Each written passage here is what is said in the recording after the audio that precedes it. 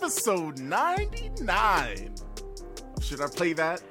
It's your boy Chris, aka SSJ Blackrod, aka the Great One, aka Mr. Muckluck, and this is we're so close to episode 100. I can taste it.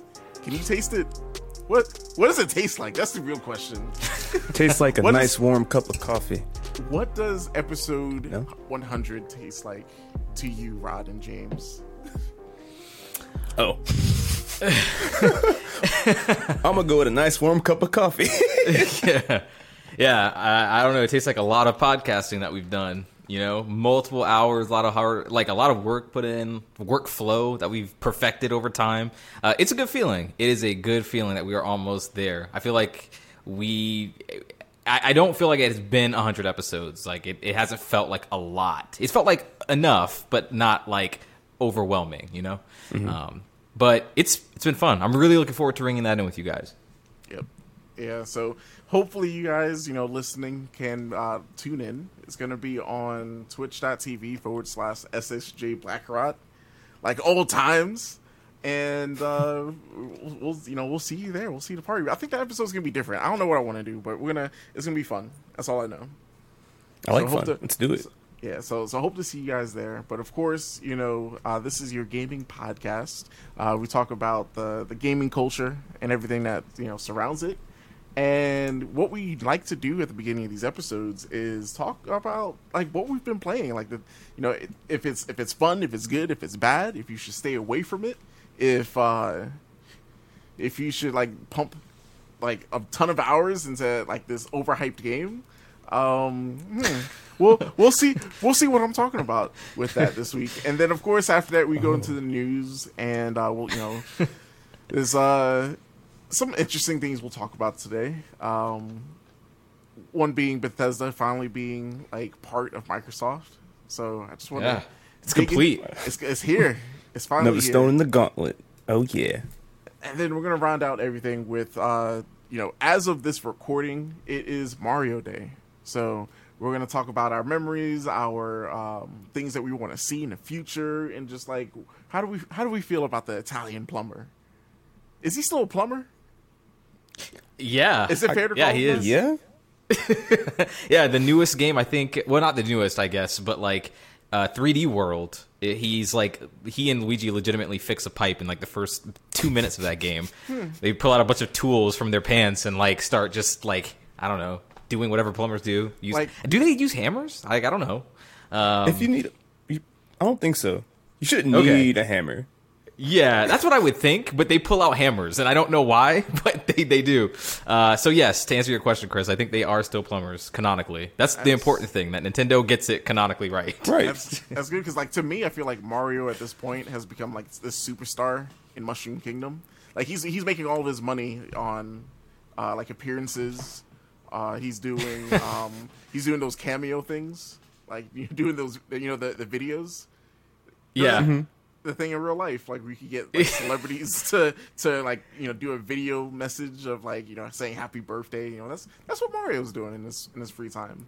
But besides that, he's racing, playing golf, and then tennis. Tennis. Yeah. He's in the Olympic Games. He does everything. Like every year, does literally every 4 years. Yeah, he is a superstar of superstars.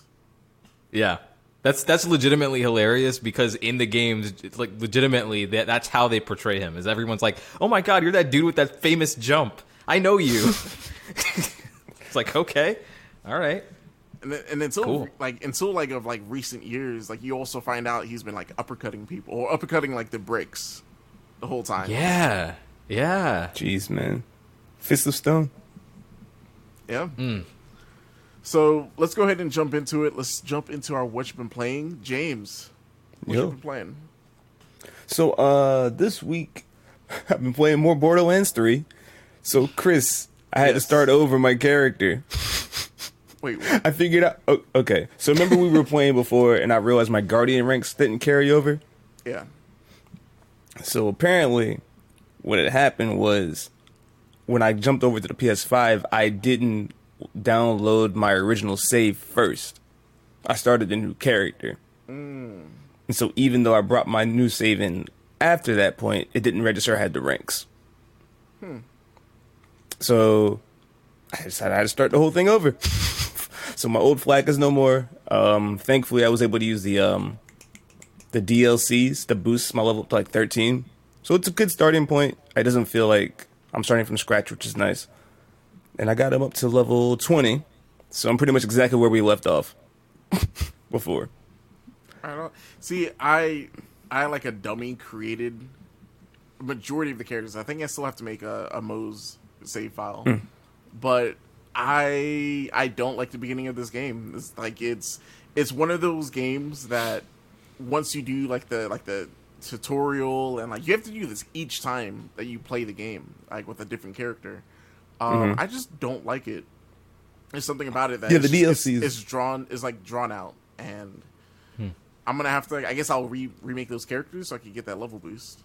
Yeah, you might as well, because it starts you off on the ship, so you skip that entire planet. What the? So this whole time? Yes. Yes. Skips the whole thing. I bet you this whole time someone's listening. They're like, "What the fuck is this guy talking about?" Like you, I obviously don't know what you're doing. Wow. Okay. Huh. Something new every day. That's good to know. That's pretty good. Right. That's good to know. I don't feel so bad for even deleting the old character, so I'm good now.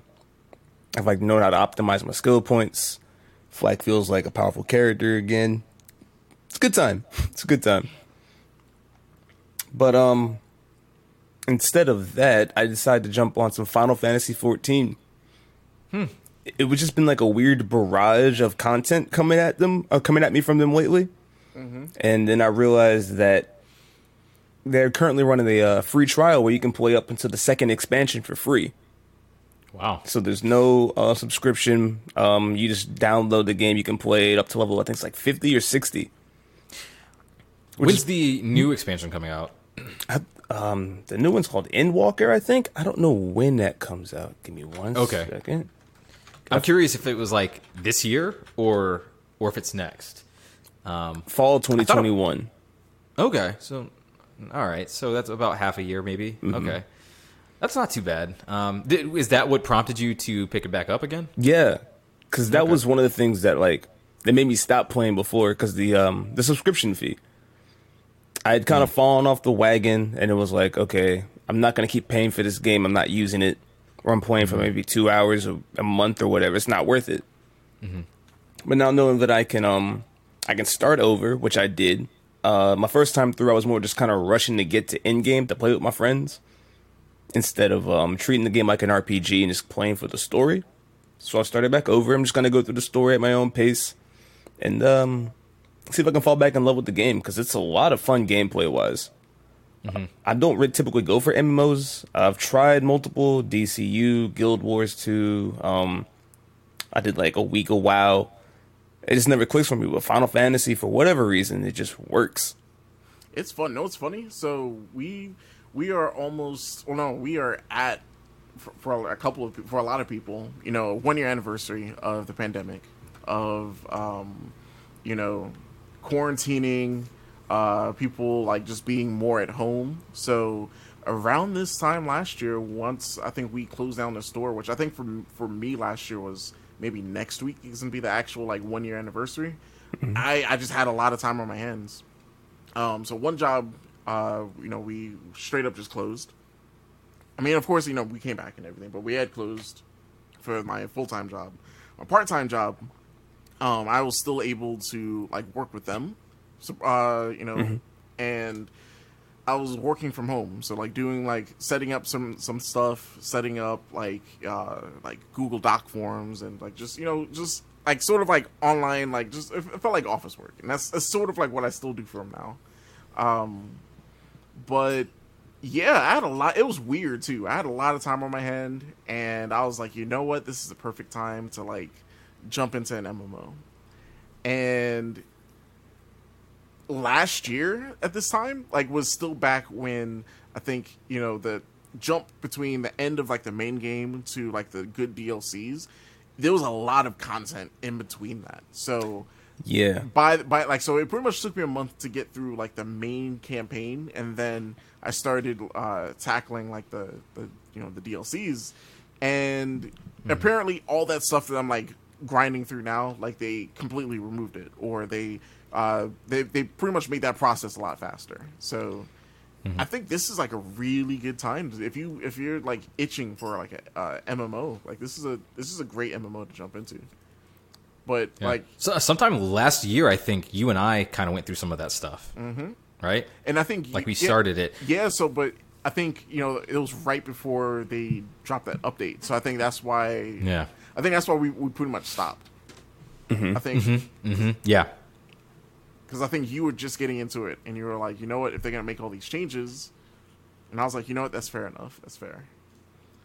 Yeah. But I mean, how you like him jumping back into it, James? Like it's because I know you've played it before. So Right.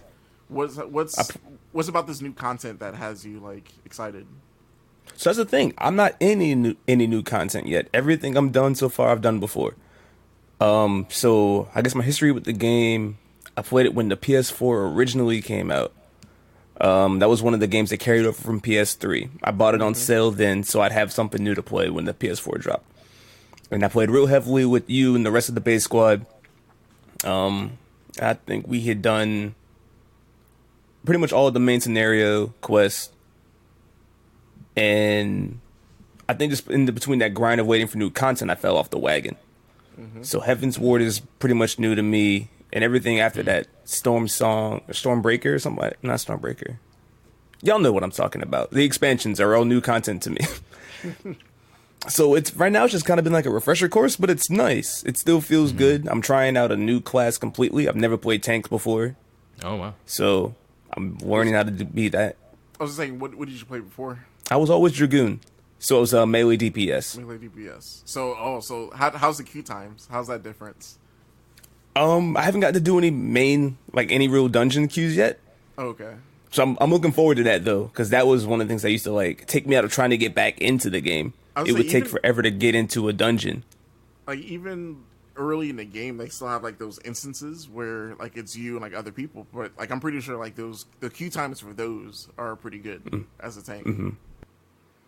That's what I'm looking forward to the most. Yeah. Feeling that, like a different sense of utility in the party. And then it seems like, from what I've learned in my experience, the tanks know the mechanics of the raids a little bit better than most other classes. Yes. Yeah. So you have to be on it. Like they'll throw you into situations where even if it's weird, like even if you're like it's the first time you running through that dungeon, people still lean on the tanks on like leading the party through the dungeon. So there's a lot of it's sort of like you're the glue. Like if the tank goes down, then that's when everything starts falling apart. Right. Yeah. But I think I want that pressure to help keep me focused though, so I'm ready for it. Nice. But let's do it. But yeah, haven't gotten too far yet. I'm looking forward to playing more. I'm ready to go back now. But yeah, it's pretty much all I've been playing this week. Okay. Nice. Stuff. That's a nice social game to play. Like I feel like even if you're not like actively playing with friends, I feel like there's such a vibrant community there that it makes it cool and easy. I just continually hear so many positive things about like the people who populate that game and make it a good experience, which I think is the key to an MMO. Yeah, it stays full. I've been in a queue every time to log in since I downloaded the game, which is it's odd. I had to wait for a minute, but I mean it's healthy, which is good. And you know what? Like the community is, at least for me, I didn't really run into any assholes. Like everyone, like specifically once I got into like doing like dungeons and I don't even think like I guess a raid, since like they sort of introduce you to like the raid stuff towards like the end of the game.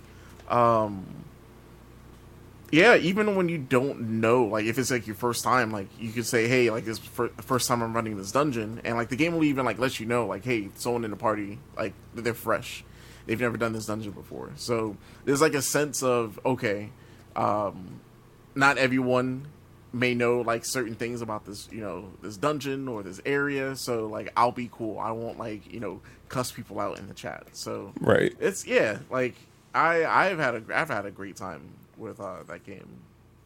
I might even I have no time for it. I'm not even gonna. Right.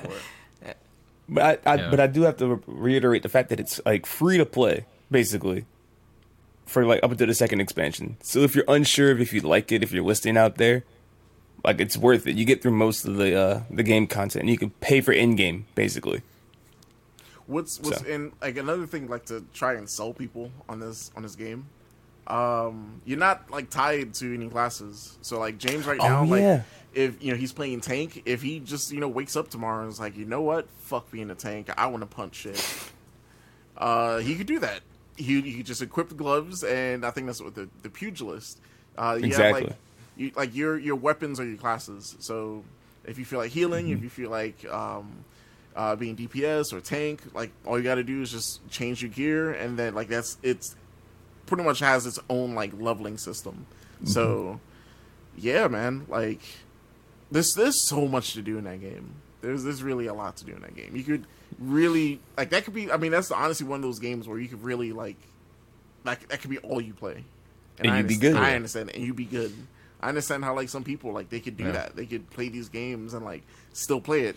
Like for a while, that was me in Destiny. Destiny, like every expansion, like all the stuff, like I would be there. And dang, I sort of missed that too. Man, just talking about it. Good times, man. It's good times.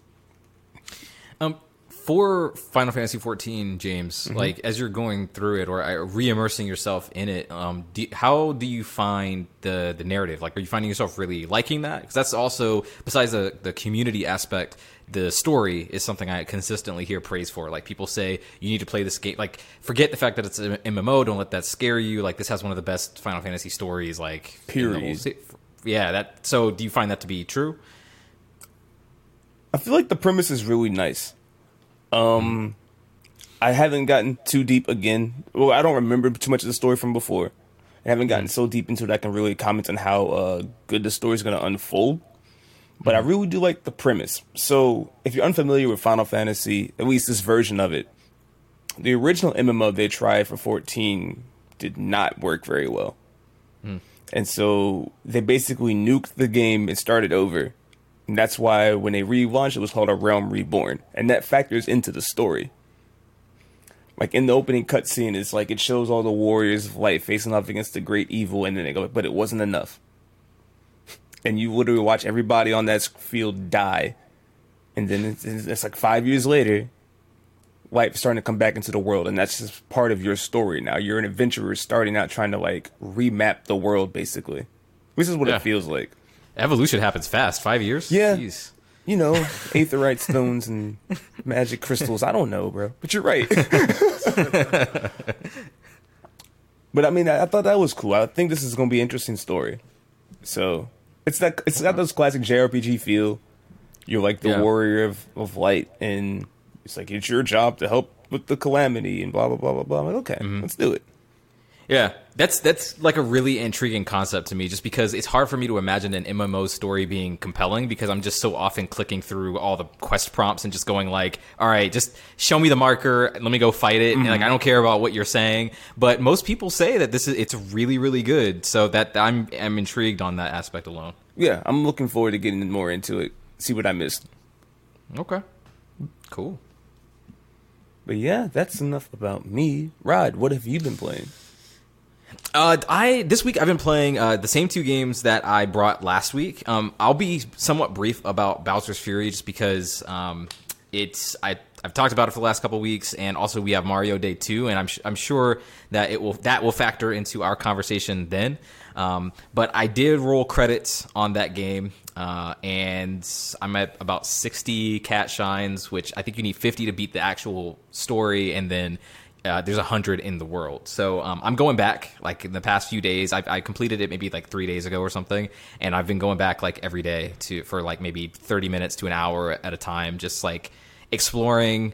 I will say right now on record that like come the end of the year, this will probably be something that like I'll still think about, and will probably be like a contender for me, like on the list, on a game of the year list. Like it's very good. It's like a few hours long, but like it's the most fun I've had in a long time. So it gives me those Odyssey feels, gives me those Galaxy feels.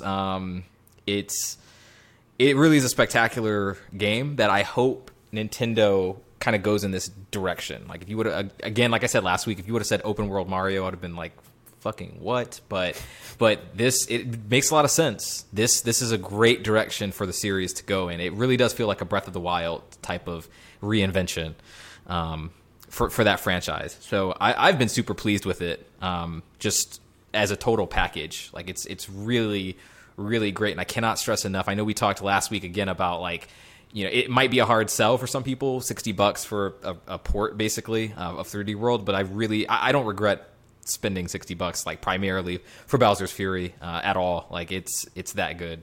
So yeah, that's high praise.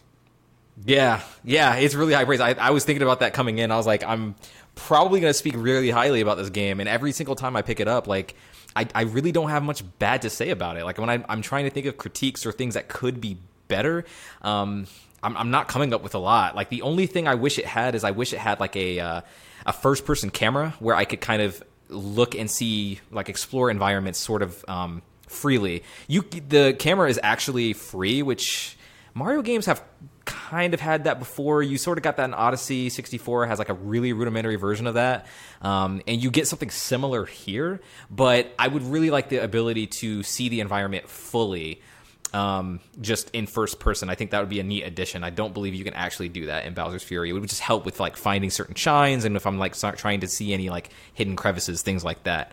But yeah, everything's great here. The soundtrack is perfect. The way that Mario moves, he hasn't felt this good since, well, yeah, I guess Odyssey, like a full game ago. That's the best I think Mario has ever felt, like when you're controlling him. And Bowser's Fury, it does a lot to kind of accelerate that. I was even messing around with the photo mode. I don't fuck with photo modes much in games, really. Like I mess around with them for like 5 minutes. I think, oh, that's cool, and then like put it down and never touch it again. But in Bowser's Fury, I'm actually kind of taking cool screen captures, and like there's a lot of fun filters you can do. Like there's a manga filter, makes it look like a comic book, and it's just very neat stuff. It just feels like Nintendo's playing around.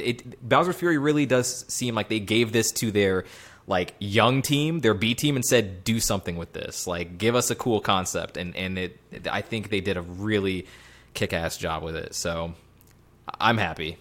Very happy with Bowser's Fury. Besides that, I've been playing more Persona 5 Strikers. And this is a game, I'm not going to lie. So I sort of, we touched on it last week. A lot of the things that I said then still are the same now. It's got that music, it's got the aesthetic, the vibe, the characters. I think the writing is even a little bit sharper here. Again, the translation is it just seems very good. But I don't know why, but I put maybe 10 hours into it so far, maybe a little over, and it's the first like 5 or 6 has felt kind of like a slog. I'm not sure if it's just like taking a while to get going, or if it's like it throws a lot of systems at you. So it is, despite what you heard, like it is a Musou game. Like that's the base for it. There's a lot of cool systems that make it different from those. So more of like a Hyrule Warriors or Age of Calamity specifically, like kind of like how that's not your standard Musou. Like it's a Musou, it's got Musou DNA, but they're doing things with it that maybe sort of elevated a bit. Mm-hmm. Same thing here. But they're incorporating a lot of the Persona elements as well. So you could fuse your personas, create new ones. Joker, the main character that you have, by the way, are you guys like tired of semi-silent protagonists? Is that like a thing that people? I am sick of it. I am tired. Listen, it's 2021. Yeah, it's 2021. It makes no sense. Like, yeah, and I feel like in like the narrative, I want the story to be like, yo, like this person, like, so. Yeah. Shout out to I think Crosscode. I think that's the name of the game. It's an indie game that came out last year, and they explain the mute protagonist as like, you're a character you're a digital character who when you're waking up, or like being rebooted or whatever it is in the beginning of the game, your speech like program just like got corrupted, or the file got corrupted.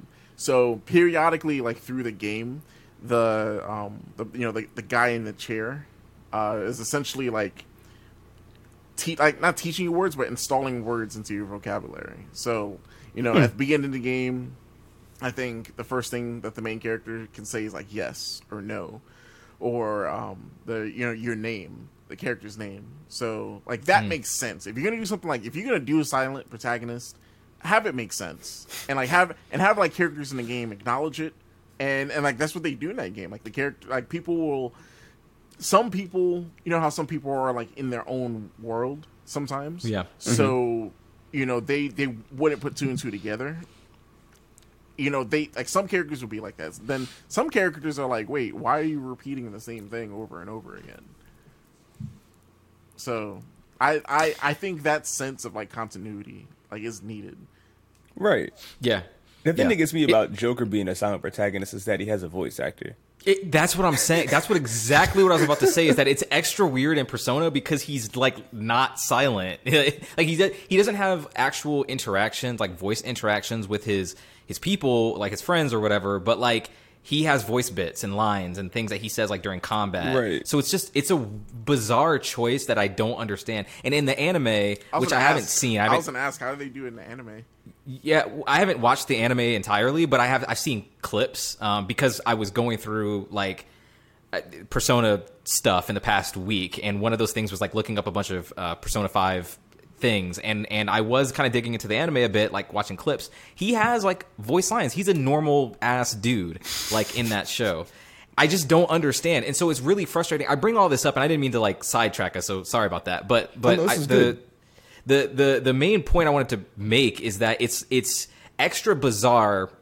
And again, this is way bigger than Persona, so I'm not trying to pick on this game in particular, but it bothers me when we have like this bonding and this party system where like everyone's kind of talking like to you or around you, and you have very much like no say in anything. Like you select some canned response, which, by the way, none of it matters. I don't even know why that's a thing that you can do, because like no matter what you choose, they've written the thing around it. Like if someone asks you, hey, Joker, is that a good idea? Yes or no. If you say yes, then someone will go, wow, yeah, you really are the great leader that we have. If you say no, then like Morgana will be like, well, actually, I can see what you're saying, but I still think we should do the other thing, which is just basically option A, just spoken differently. So like, I don't understand, like this illusion of choice What's the point?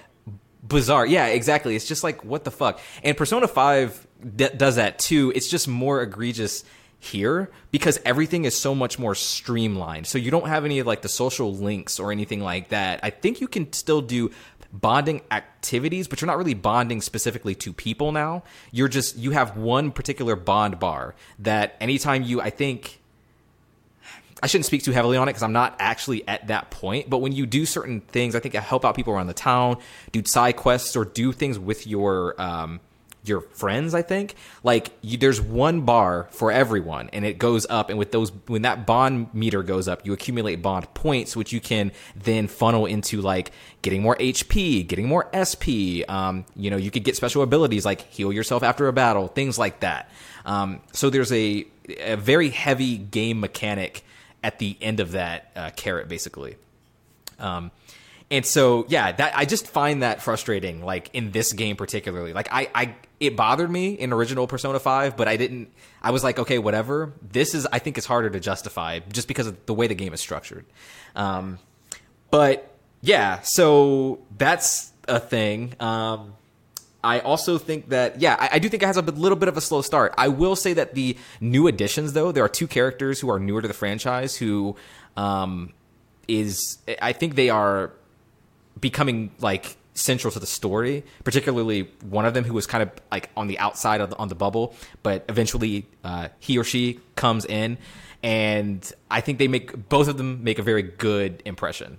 So that's very nice. It's not often that you get like spin-offs in this vein where like the additional characters like can fit in, they can slot in so well with the original team. Like I think that's a hard thing to do, and they really nailed it here. So yeah, there's good things here, and there's bad. Also, this game is fucking hard. I got like 8 game overs. I'm not sure if you think Musos are easy. I tend to think that they're pretty simple, but this game is fucking difficult. So Just heads up if you know you don't like difficult things. And I think a part of that is that the game really holds your hand in terms of telling you what all the systems are, but it's really up to you on how to apply all of it. So you need to be kind of buying items like protectors, amulets, like weapons. Like you have to kind of be doing that all on your own. The game never stops and says, "Hey, Joker, you think you should buy like a better weapon now?" Like, no, you're just going to get your ass kicked, and you'll figure out that you probably need to do that. So a lot of trial by error there. So yeah, that's really all I've got for Persona 5 right now, Strikers. I'm gonna continue playing it. I'm still really early in. I think I know for a fact there's at least 5 or 6. They call them jails. There are no palaces anymore. They're called jails. And I'm at the end of the first one, so I'm still super early in the game. Even though I'm not gonna lie, I feel like I've been playing this for like 30 hours already. I haven't even like done the road trip part yet. Like they haven't even like left Tokyo or wherever they started. I wish. There's a lot of Yakuza references actually in this game, which is really cool. I forget that they share publishers, Sega. So that's really neat. There's a Like a Dragon reference like 2 or 3 times so far, and Sotenbori or Osaka, which is a huge like location. If you've played any of the Yakuza games, it shows up in Zero. And I would say majority of them, it actually shows up in the Persona game. So that's really cool. You can notice like a lot of the landmarks in there too. But yeah, guys, that's all I've got this week. Pretty light week, but looking forward to digging more into that, seeing if my feelings change, and if any other games come my way. But Chris, I'm about to ask you what you've been playing, but I do notice that there is an omission on this list. Acute listeners might remember we had a little bit of a bet. I don't see that title on here right now. All right. So, when I say I honestly looked for this game, it was all right. So it was Sunday, and I was like, I actually have time to like sit down and play a game. Let me go ahead and find this game. I have my Switch set up. Like I haven't had it like docked in like months. So like it set all that up. I was like, all right, where's the game? I knew I put a bunch of games in a box. Looked in the box and it wasn't there. I'm dead serious. I honestly, especially for this episode, I honestly tried to find it. I promise you, episode 100, we're going to talk about this game. All right. Okay. You heard it here first. I gotta find that Chris, game. what you been playing? Oof, all right. Not Mario Galaxy. All right. just if people that are listening that don't know. Just a reminder, Chris, if you can't find it, you need to buy it like ASAP. Oh, before they stop. Before it's gone forever. They stopped selling it already, did they? I'm pretty sure I could find it. I'm pretty sure I could find it. Okay. I'm pretty sure I can find it. So, all right. So I have been playing. So I've said this in the past couple episodes. I'm at that point where I like having like a main game, a game that like I could go through the story and like just sort of like dive into that. I have like my multiplayer games like Borderlands 3 and like just other games I'll sort of just jump into every now and then. But I like having like a go-to story game. Ghost of Tsushima doesn't have like a PS5 update, but I think they like had like the PlayStation 4 Pro enhancements. Like I don't know if they did something to it. I don't know. Yeah, Ghost definitely got a PS5 upgrade. Yeah. So it runs way better. It runs at 60. So is it a PlayStation 5 patch? Or is it a like an actual like it's a PlayStation 5 upgrade? Because those are two different things. You could have patches that will have the game see that it's being played on a PS5 and it'll like let you choose different options. And then you have games that will actually like re-release. You have to re-download the game as like a PS5 version. So like that's something that if you don't know, like games like Borderlands, games like Destiny 2. You actually have to go back and like make sure you have the PS5 version downloaded because if not, right. The whole time you're playing the PS4 version. And Borderlands 3.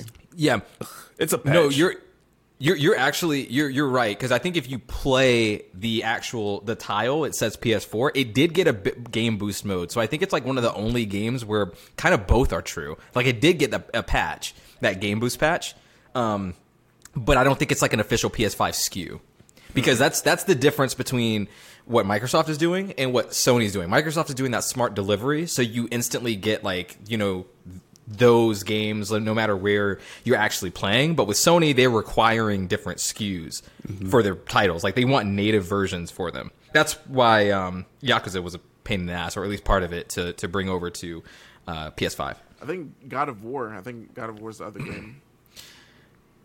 Yes. Yeah. Yeah. So Yeah, those are patches. yeah, those are patches, but the game still runs. I mean, of course, it runs amazingly. It does. Yeah. It's and like I'm not sure if it has like the balance mode, but like regardless, I put it on performance. I got to get the 60 frames. I think at this point, you know, anything that I'm playing, it has to run, you know, at 60. Like there's no excuse, no excuse at this point. So Ghost of Tsushima. I dabbled in this game before. Only played maybe like 2-3 hours of it. So essentially, like that first act, that the first like couple missions, sort of leading into other things, and like I stopped before. I was like, it was so close to the PlayStation 5, where I could like sort of drop it and, you know, say, oh, I'll just come back to it later. And now it's later, and I've come back to it, and the game just I'm glad I did this, because the game it's so beautiful. It is an amazing, it's an amazing looking game, even on the PlayStation 4. I was on a PlayStation 4, just like OG model. So even back then, I was like, this game looks really good. Can't wait to see how it runs on the PS5, and it looks great. Like I can honestly play this game just sort of riding around and just fighting Mongols, and like the game just looks so good, and just the animations and just the overall like just gameplay is just, there's something about it that's just satisfying. I'm happy with it. Like I'm really happy right now. And the way I'm sort of tackling everything in the game is this game is sort of different. With HUDs in video games, you typically get like, you know, indicator markers all over the place. There's like a bunch of stuff on the screen. This game is really simple. You're not getting like a giant like arrow pointing to where you need to go. You know, this game, it's unique thing about it is that you could swipe up on the not D-pad, but the touchpad, and like the wind, like like in game, the wind will sort of blow in the direction that you need to go. So you think, okay, you know, the wind is showing you. No, like you see like the environment like shift around. So just seeing all that move 60 frames at like, you know, this resolution, like it's good stuff. Yo, was it Sucker Punch? Y'all did it. Y'all put your foot in it. Y'all put your foot in this game. Is that a thing? Can I say that? Can I say that? This would have been great last year. I would have appreciated this so much last year. I was just about to ask, do you feel regret for having cut it? I don't, but do you? Wait, am I the one that cut it? Am I the one that put the bullet? It's a ghost. Damn.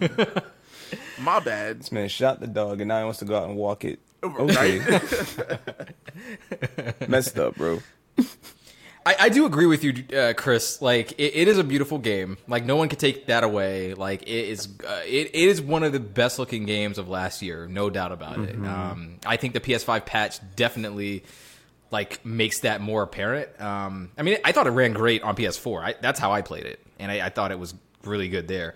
And I do agree with your assessment that it's like a very chill game. Like, if I had to, you know, describe it as such, like I think it's really relaxed. You know, and you know what it is about that. And I figured, like, I was thinking about this. I think the reason why like you could sort of like you can sort of be chill is like it's because just you're a samurai, and I feel like this game specifically sort of, it doesn't force you, but it's like to really learn how to play the game. You can't just run in and you can't just like mash a, attack. You actually have to sit, you have to wait, you have to like, I'm at the point now where I can sort of just like stand there, just waiting for like the enemy to run up on me and try and attack me, and just parry it or like slip around and slice them in the back. And even when I get like an opening like that, you think, all right, just keep mashing square, just keep attacking. No, this game, like it will have the enemies like realize they're being attacked. They'll start parrying. They'll start doing unblockable attacks. Right now, like there are times where like I can sort of go through Mongols and like it's easy, but then there are other times where like the difficulty sort of just spikes up, and everyone seems to know what they're doing, and they all want me dead. Everyone wants me dead. So I appreciate that. I appreciate like those those moments in the game where I honestly have to slow down. I have to sort of just be strategic, like in the moment. That's y'all. In almost 100 episodes, when have you known me to be the person to wait? The person to sit back. That ain't me. That's not on brand. That's not part of SSJ Blackrock. That's not it. But this game, it just works and it feels good. So honestly, I feel like there was another game I purchased. I purchased Mortal Shell because that just got a next gen update, and I think I'm gonna jump into that, finish that, and then finally jump into Demon Souls. Because I've had that since launch wow. I've booted it and I was like, wow, this game looks really cool. Died a bunch of times. I was like, yeah, fuck this, I'm good. So I think I'm back at that point where I'm like, I'm ready to give this a good college try. Okay. Well, all you have to do is say the words, and I will be there. I will be in your world. We will fight together. And what they need to do a patch. I'm surprised they haven't done a patch for Bloodborne. What are they? Hey. Yeah, I've been crying about this forever. I was going to say, someone clip this. That's next week, y'all. Hey, listen. If anyone has... It's been in... I've heard, like, stuff on, like, Twitter. I've heard, like, people talking about, like, how, like, it's there.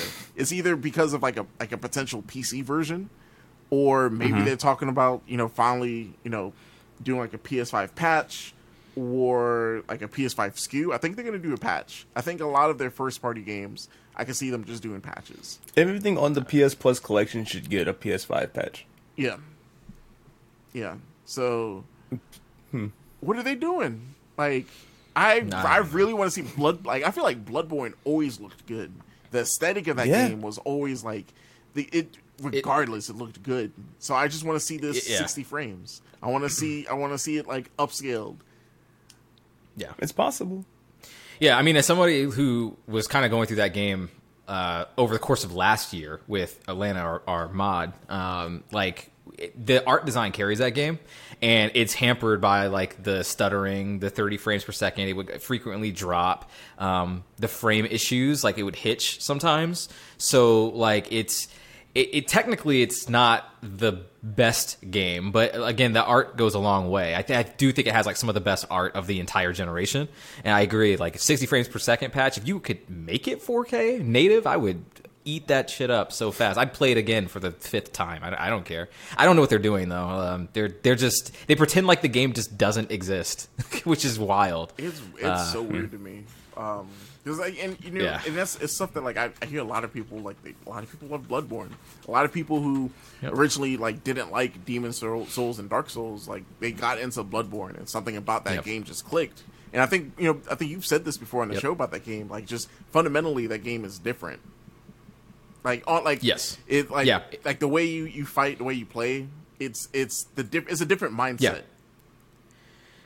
It is. It's more aggressive. Mm-hmm. It's more offensive.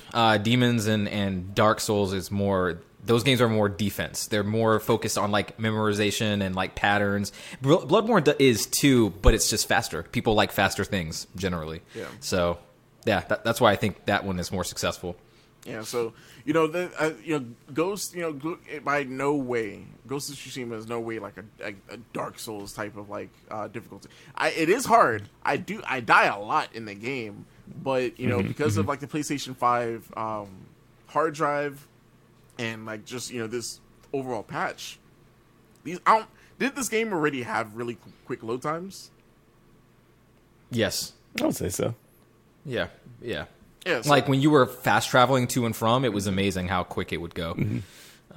Yeah. So this update, I don't know if they've made it even faster, but that penalty of like dying and have to like sit at a screen, not knowing like how far they pushed you back, that's just it's something that sort of eases the process. It really eases the process. So, yeah, I'm still not used to not having to wait so long anymore. Oh, like I'll find myself hit a loading screen. I'll like just go do something else. I'm like, oh, I'm back already. It's weird. It's weird. And like jumping into my next game. Last week I talked about the phone accessory, the phone controller, Backbone. And it's a solid controller after another week of playing different games. And before I even jump into the game I want to talk about, let's talk about mobile games. I feel like mobile games, as a whole, is in a really like interesting position. There's you either have one thing or the other. You either have like your I feel what I feel like is like actual games, and it's I don't want to say actual games because all of these are games. I feel like there's a level of work that's put into all of these games, but I feel like there are games that I'm playing right now, like the game I'm talking about, like Sky. There's a game. What else did I play this week? Like Enter the Gungeon. Primarily, I'm on iOS, so I have Apple Arcade. If you have Apple Arcade, which is a subscription, it's essentially like when these games come out, it's part of this. It's like Game Pass. You just download it and you play it. Because of Apple Arcade. That this is how I was able to play the Samurai Jack game that came out last year. I still need to finish playing Last Campfire, but like a lot of these indie games that are on the Switch, that's on PC, they're now sort of putting on this service, and I'm like, yo, this is pretty dope. Like it's an actual like gaming experience in on your phone. So like I said last week. For the product itself, Backbone, it's interesting. It's real cool seeing what they're doing with it. Like it's a solid controller. It honestly feels like I'm playing on a Vita, because of like how like the analog sticks are and everything. So, depending on whether or not you like how the analog feels on the Vita or on the Switch, that it really falls to you. So like for me, I played a couple shooting games, Call of Duty. Like Call of Duty is stupid easy on the phone. It's ridiculous. Really? It is ridiculous I'm not good at Call of Duty, but I'm good at Call of Duty on the phone, and it's just I'm in these lobbies getting I feel like Michael Jordan. I feel like LeBron James, like getting like 60 points. And like there's other people getting like 3 or 4. Like why? Yeah, it's probably why? It's probably it makes sense because sticks.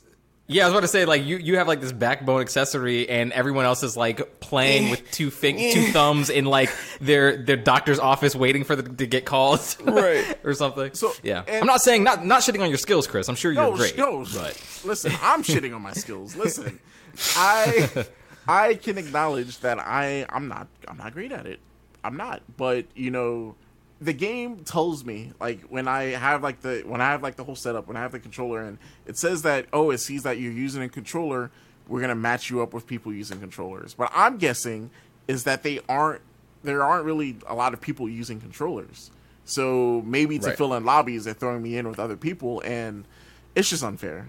It's really unfair. But at the same time, like I said, for shooters, even though like I'm doing great and everything, I'm still not used to it. Like I still have to get used to just like how the analog sticks feel, because they feel weird.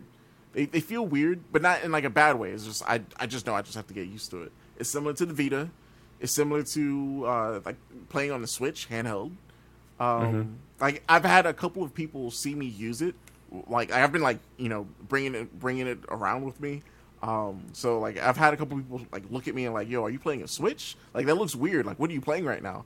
It like especially if you have like a bigger phone. Like I have a 11 Pro Max, so like that screen is it's a nice size screen, and that's all screen. So some games it works well, and I'm happy with that. But then you have games that are like the freemium, the free to play. That some like when you watch like a TV or a movie, like I always think of like Black Mirror. That I think the second episode where they the characters are like in this facility and they have to like pedal on the bike to make money, and like they're bombarded with ads and like literally everything that they do is like they have to like pay for it. Yeah, the Daniel Kaluuya episode. There's something about like that's a real thing in mobile games. Where every screen is like something flashing is like, hey, there's a sale. Hey, like here's a free pack. Hey, do you want to double your coins? Watch this ad. Man, I was playing Jetpack Joyride this week for the first time in years, and it's become one of those games. I can't even play it anymore because every time you crash, it's like, oh, want to see an ad? Want to double your score? Want to watch 5 more? No, I want to play Jetpack Joyride. Exactly. It's why? funny, like this game isn't on my list, but it's something I played I think like 2 weeks ago and forgot to talk about it. But like just playing games on my phone, I'm playing a game called I think Simulacra. It's essentially like one of those games that's like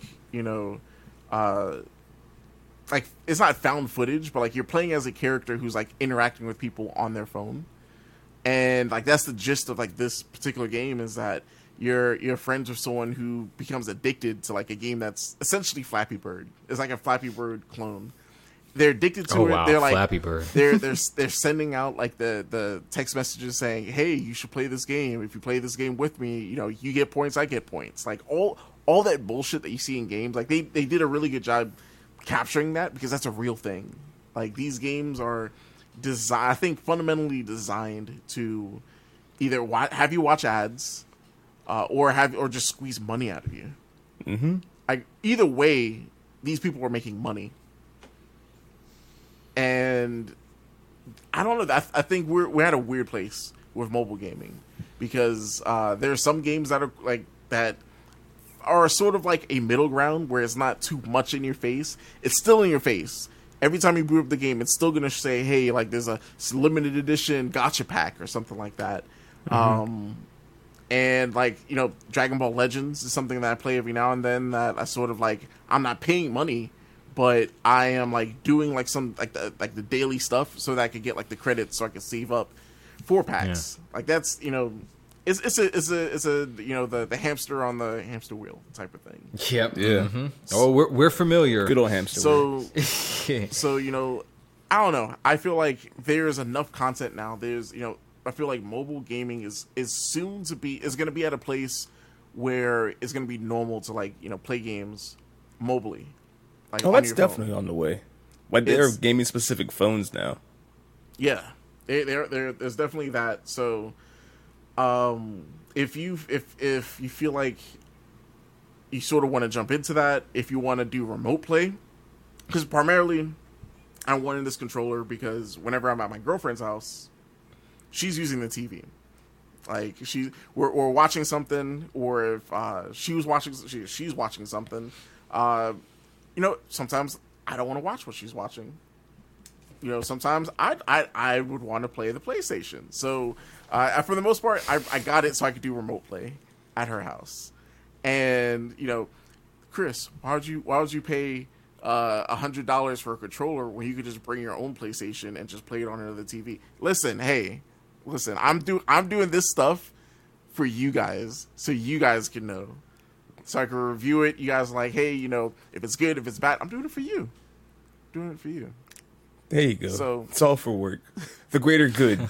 For the greater good. That's what I told myself to help sleep at night. So was the investment worth it? It is. I'm really happy with this controller. Like this is something that like. When I'm packing up for like to go out because like my days are long. Like I leave You know, if I'm either leaving at 6 in the morning or I'm leaving like at like 8:30 in the morning and coming back around like 8:30 and 9. So I have like I'm out. So I need my portable charger. Of course, I need my phone. You know, so different cables. Now my Backbone controller is in rotation. It's going in the bag. Okay, the EDC. Yeah, that's what's up. Yeah. So, one game I wanted to highlight is Sky: Children of Light. It is a open world social indie game developed and published by That Game Company. So if you don't know, That Game Company, they're the ones that made Journey. They made I think Flower. They made Flower. Mm-hmm. There's another game I think that they made. There's one. There's like 3 that they made. That's long like this. It's pretty much if you played. I'm not. That's unfair. I don't want to say that. Like each of these games that they make, they're different. But this game is like specifically Sky. Flow. Yeah, Flow. That's the other one. Sky is, I feel, like a spiritual successor to Journey. It's sort That's of all you had to say. It's the same concept where you're essentially you're connecting with other people, and you'll see like these other characters while you're playing, but you can't talk. There's like no voice chat, no text chat. And you have to do things through gestures. You have to like go up to characters, and like I only played like a little bit of it, but like it's something that I'm like it's in the rotation now, and like I'm ready to like dive into it. It's I walked up to a character, like gave him like a flame, like I think we high-fived, something like that. I don't know. And essentially we did something to open a door, and I was like, oh, that's cool. This is one of those games. So, I'm playing on a newer iPhone. So what's cool about games like this is that they understand that there are people that, upgrade the iPhone every year. But then there's some people they're still rocking the iPhone 6. So this is one of those games that it has like the graphic like slider. So if you're, rocking older hardware, you can still play the game. It's gonna, run at 30 frames. The frame rate might be, a little iffy. Or if you have a newer phone, you can just crank it out. And, luckily I saw that setting, cranked it out because I was worried. The game was running a little chunky. But there is like a higher fidelity, 60 frames, mode. But of course, that's gonna eat up more battery, yada yada yada. So, this game is cool. It's just like I said, it's essentially it's Journey. So I'm excited to sort of jump into this adventure. And it's on the phone, so I feel like it's perfect. It's something I can sort of jump into, play. I was surprised this game was released. Hold on, I had it up. It was released in 2019, and to like jump into the game and still have like another person like still playing it, that's cool. People are still playing this game. It's so right now it's out on Android, iOS. There is a Switch version that's planned to release sometime this year. So, next week, of course, I hopefully will have the time to play more of it and give more of like what's this game about and all that. But it's cool. I'm liking it. Good. It's a really good first impression. Good. Yeah, I expect nothing less from the people over at That Game Company. They really do special stuff. Mm-hmm. Journey is one of my favorite games of all time. Top 15 maybe. It's really great. So I'm looking forward to this. I had downloaded this on my phone like some time ago, but I actually just never launched it. So same here. I don't even know why. So like when I think I looked at what I did like a Google search, and I was like, all right, I need like games that like if I have this controller, I need like games to like play. I need to like what are the best games to play, and this is one of the ones that popped up, and yep, it had like the the little symbol, like the little cloud symbol, like if you've already downloaded it, you can re-download stuff. Like I already had that, and I was like, oh, I guess I've played this game, and I guess never launched it. So, yeah, go ahead and launch it. Go ahead and bring it up, play it. It's Is it like I don't even know how I'm playing it? Is it free? Is it Apple Arcade? Like what's I think it's free to play. I'm almost positive Let's see. It's free to play. Sky. Yeah. Children of the Light. Yeah, because it does rely on microtransactions, so I would bet it's a free to play game. Okay, so I'm gonna check. Yeah, so next week I'll let y'all know if I've pumped money into this game or if I'm tired of seeing ads. Just one or the other. So the last game that I have, and I feel like this is like the longest what you've been playing that I've done. Yes, it is. This is a nice change. This is different. Sitting back and like enjoying. I like it. Yeah. So last game, is something that off the I've heard so much about this game in the last 2 weeks. Just looking at my Steam library, I have friends that have already pumped in 90 something hours. The game just came out. Jesus Christ! How do you have 90 hours? But that's neither here nor there. They know who they are, and I think they listen to the show too. So you know who you are. 90 hours. Let's talk. What is it about this game that and it's unfair because I am at the beginning of this game, and it's Valheim. It is essentially Minecraft meets Vikings. I don't know if developers meet up and have a conference and it's like, all right, 2016, let's put bows in all of our games. All right, cool. 2017, right. Let's have slingshots or boomerangs in all our games. Like this, I feel like there's a theme. Like there's and it is crazy because a lot of these games, by the time we finally get it, it was in development for at least 5+ years. So this isn't something where it's like, oh wow, Vikings are trending, let's make a game about Vikings. No, I think there's a conscious. Wait. So everyone, grab your aluminum foil hats. This is This is a conspiracy. It doesn't make sense. They have to be in cahoots with each other. There has to be something that these people go off of to design this stuff. It makes no sense that coincidence. I don't believe in coincidence. I believe in coincidence, but I don't believe in coincidence like this. It doesn't make any sense. So Vikings are in right now. So essentially, this is your survival adventure game, multiplayer game, and you're playing as a Viking, and there are a couple things that this game is doing that's pretty cool.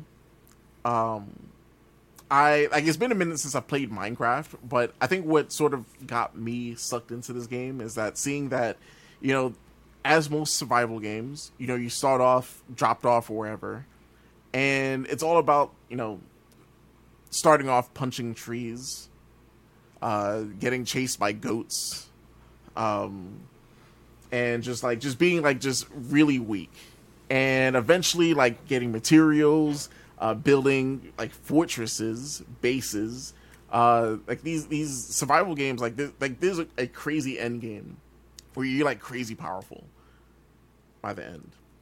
Wait, so okay, so as you're doing this, are you? And I don't know much about Valheim here, but when you're going through all of this, if you die, is it like a run based thing where everything resets? So it's so similar to Minecraft, where when you die, all everything that's on you drops there. Okay. Dark Souls. Okay. Yeah. So pretty much and there's also food and hunger. There's a hunger system too. So there's a little bit of everything, things that we've seen in Ark, things that we've seen this in games. But I think there's a couple Viking things. Version. There's a couple things that are going well with this. One, it's of course it's a new game. It's it's early access. And typically with early access games, it's they're asking for a lot. They're asking for $30, $40, $50, sometimes $60 for early access. How much is this game? Valheim is $20. Okay. 20 sounds fair. 20 is extremely fair. I've wasted $20 on stuff that I'll never see that 20 back. I'll never see it again. So, Valheim for $20 as a steal with the amount of stuff that you can do in this game. If you're a creative person, it's all about I'm still digging into the whole building feature, the whole mechanic feature of what I like is that whenever you get new resources, the game will tell you hey, you just picked up stone. here's all the stone stuff you can make, you know. And then of course, making that stone stuff, you'll then go and like get better stuff. Then it's like, hey, you have this new material, now you can make steel, that type of thing. So you know, right now, like I'm still early. I still like I just built a hut. Built, you know, I have a fire going. Sort of getting the lay of the land right now, and I'm still really early game, and sort of just watching videos of like seeing people's their bases, seeing how creative people get. I can see myself pumping in a lot of time in this game. So like my friend, so to be fair, my friend that has 90 hours in this game, it makes sense. But please, go outside, take a walk. So as you are building, I mean, you said it's a survival game, so obviously the immediate goal is to survive. You eat, provide shelter. But what are you? Is there something that you're working towards, like as you're building or increasing your ability to build things? And that's why I like about like they use the Viking aesthetic pretty well. So if you're like on your, you know, Norse mythology and everything like that, like you'll sort of be at home. Like there's like a raven in Norse mythology that essentially like gets information for Odin and like goes to Odin, give him information, goes back to like other guys, regular people. He's like the information bird, that trope. So they pretty much use that raven to talk to you, teach you how to play the game. Once you sort of like start getting the lay of the land and start doing different things, you'll see him like perched up somewhere, and he's like, "Hey, you just did this," or "Hey, like these type of like enemies are nearby. Something may happen if you fight enough of them." So like it gives you enough information to nudge you in the right direction. So yeah, like loose objectives to follow. Exactly. So Okay. you could do either one or two things, and this is like how people play these games. You can either, I feel like this game does a good enough job where if you're paying attention to that stuff, you could naturally just learn how to do everything. And the game hasn't like really been unfair at that, like whatsoever. Like that's great. Or if you have ADHD like me and you have to know what you're getting yourself into. You have to know like what's next, what to do. There is so much information about this game. This game has like a lot of like complex systems that like I haven't seen in games like this. So I just got to the point where like I could make like a pretty much like a rack where I could put food on it and like cook like raw like meat. So in normal games, you'll craft that, you'll stick it, and like you'll use it.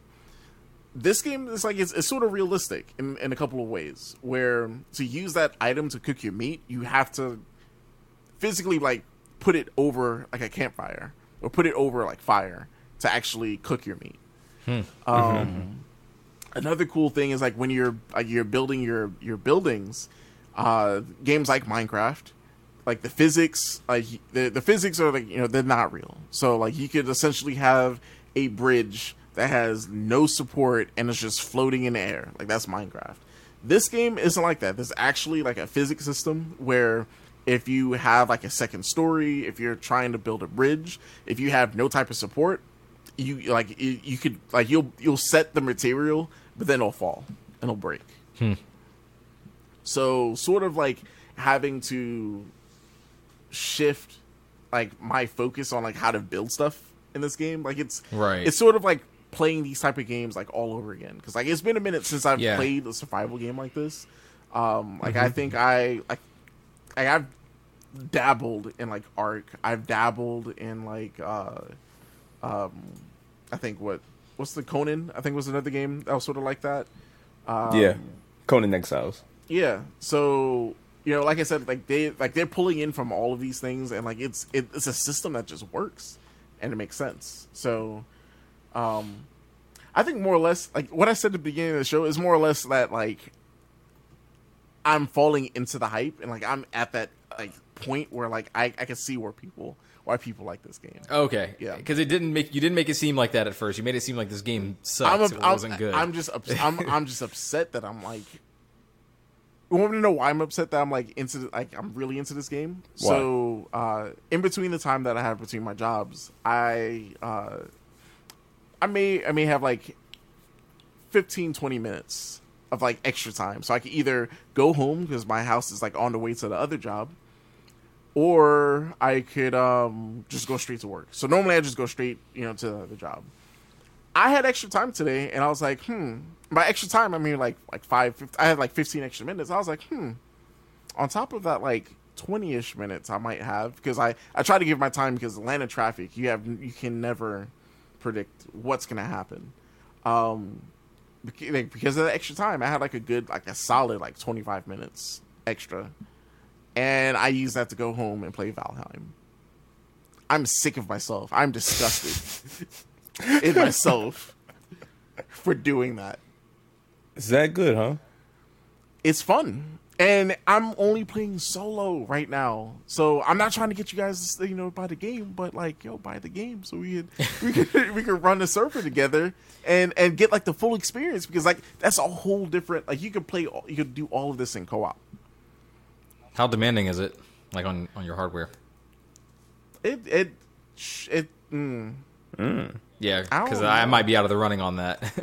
We'll look that up. I mean, but like I said, it's Okay. early access. Like, the game doesn't look like it shouldn't be too demanding. It's just that since it's an early access game, I'm not sure if it's optimized yet. Right. Yeah, Right. but we'll definitely look at that, like, off air. But Sure. I feel like there's a whole aspect of this game that you have to experience in multiplayer, because this game, it has bosses, it has certain events, it has dungeons, and as in dungeons, these games are randomly generated. So like apparently there are like these little caves where you can find loot and everything. So I don't know.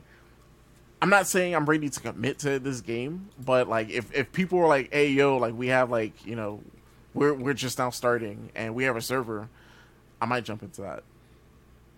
I feel like it's not going to be too demanding, Roddy. Yeah, I don't. It recommends like a 970. That's from like 2014. So Okay. You should be Yeah, okay. I'll definitely try. I mean, for $20, I could just refund it if it's not good. Mm-hmm. Yeah, I'm willing to try this for sure. That was actually the multiplayer comment was going to bring up something I wanted to ask you, which was, what's the immediate benefit of playing multiplayer? Like, have you tried multiplayer yet? So actually? like the immediate, like, I guess it's just Because you're working together, right? Yeah, so it's all about Okay. you're working together. So of course, like this game, I think it's shared worlds. So like if I open a chest, that's for everyone in the server to like sort of fight over. So it's that type of game. But I feel like it's the immediate like positives. It's just having someone to survive with. So let's say, for example, we're playing together, and we're like, all right, let's focus on like getting materials today. So like I can have you go out and like collect rocks. I can have James go out and like me and James go out and like collect wood, and like we all come back to our base and just build stuff. So that, and then like I said, like there's there are bosses that we can fight together. There's these dungeons where you get like extra loot and stuff like that. So they as much as I'm not gonna say I hate the Viking aesthetic. I'm just impartial of it. I don't Sure. care about Vikings. Sure. I feel like, aren't Vikings villains? Weren't they like raping and they were raping and pillaging yes. people? Like they weren't the Yes. best people. I don't. They're not good. They're not good people. No. I feel like this past year this past couple of years we've glorified like Vikings, and I know people are like that's their heritage, and like that's where they came from. They're proud of that. It's good for you. Like I'm happy for you. Like this is your time. I hope that you are like living your best life right now. But I don't care. I don't. Yeah. That's a legitimate feeling to have. Yeah. Sure. Yeah. So it's still a good game. It still got me to, instead of like going to work and sort of like just like I usually just chill in my car, I'm listening to a podcast, listening to I have you know how like there's like True Life. Remember that show, True Life? Mm-hmm. I feel like if I was on the episode, I'd be on True Life. I'm addicted to YouTube. Was it YouTube? Like not the speeches, but like the written essays. I'm addicted. Oh, video essays. I am addicted to YouTube video essays. I will listen to I'll listen to Comicology explaining like a whole like storyline from like a comic. Mm-hmm. I've listened to someone explain Destiny lore. I kind of need now that. that's when you know you've gone too far. That's yes. There's that. There's like either like the YouTube / Reddit, like someone using like a computer to like read all of the Reddit chat and like just listen to people talk about stuff. It's I don't want to go off in the deep end. I'm addicted to it. So that's normally what I do before going to work or on my way to work, or I'll just listen to that stuff. Yeah, I mean that's fine. There's plenty out there. There's some really good stuff. So no need for shame. Yep. No shame today. That's what I've been playing. I think all of these I'll talk about again, just as progress next week's episode, because I'm sort of like just jumping into a lot of these games. So yes, it's been a good week. Good week for video games. Nice. See, I think there's a correlation between like the good week that you've had and the amount of games that you've played in the last week.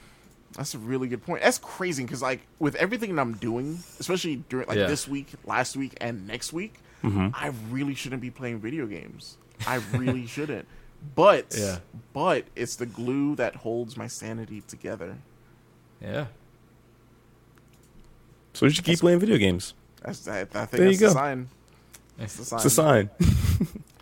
So, with that, we're gonna go ahead and jump into our news for the week. And speaking about I was gonna try to find a way to like correlate the two, but let's talk about Microsoft finally completing the acquisition of Bethesda. It's finally here. It's finally it's finally official. Speaking of good weeks, there you go. There we go. It was a very good week for Microsoft. Yeah. Bethesda, that's huge. Gigantic. So many games. If you want a quick, what's what, like what we're getting with that. That's the Wolfenstein. That's your Fallout. That's your Dishonored. That's your Doom. That's Sky, like the Elder Scrolls. That's Rage. I don't know what this last game is over here. With Fallout? That's not Fallout. Did we say Prey already? Prey, yeah, it's Prey. Wolfenstein. Okay. Yep, it's a lot of games. It's a lot of games. I mean, I feel like Elder Scrolls carries that entire. Like, I mean, there are fantastic games on this list. Like everything that you just named, wonderful. Elder Scrolls, I think, is like a juggernaut of epic proportions. Like that, I think if Bethesda was only that studio, it would still be fucking huge. So the fact that they have the Fallouts, they have the Wolfensteins, I think it's wonderful. But continue, Chris. I have further thoughts on this, but continue. No, I mean it's all right. So here's the conversation that I am ready to have, and I've sort of seen it on social media. I've seen it on just in a gaming sphere. I've seen it, but we're at this point now where Xbox, they've been buying studio after studio, and there's a weird narrative that because Xbox is, they're so willing to bridge the gap with Nintendo. They've been so they've been the forefront of the whole cross-gen, the cross-platform type of thing, that people automatically assume that this acquisition means nothing. That the next Elder Scrolls game will be on everything. No. That's not the case, y'all. That's not how that works. No, that's not.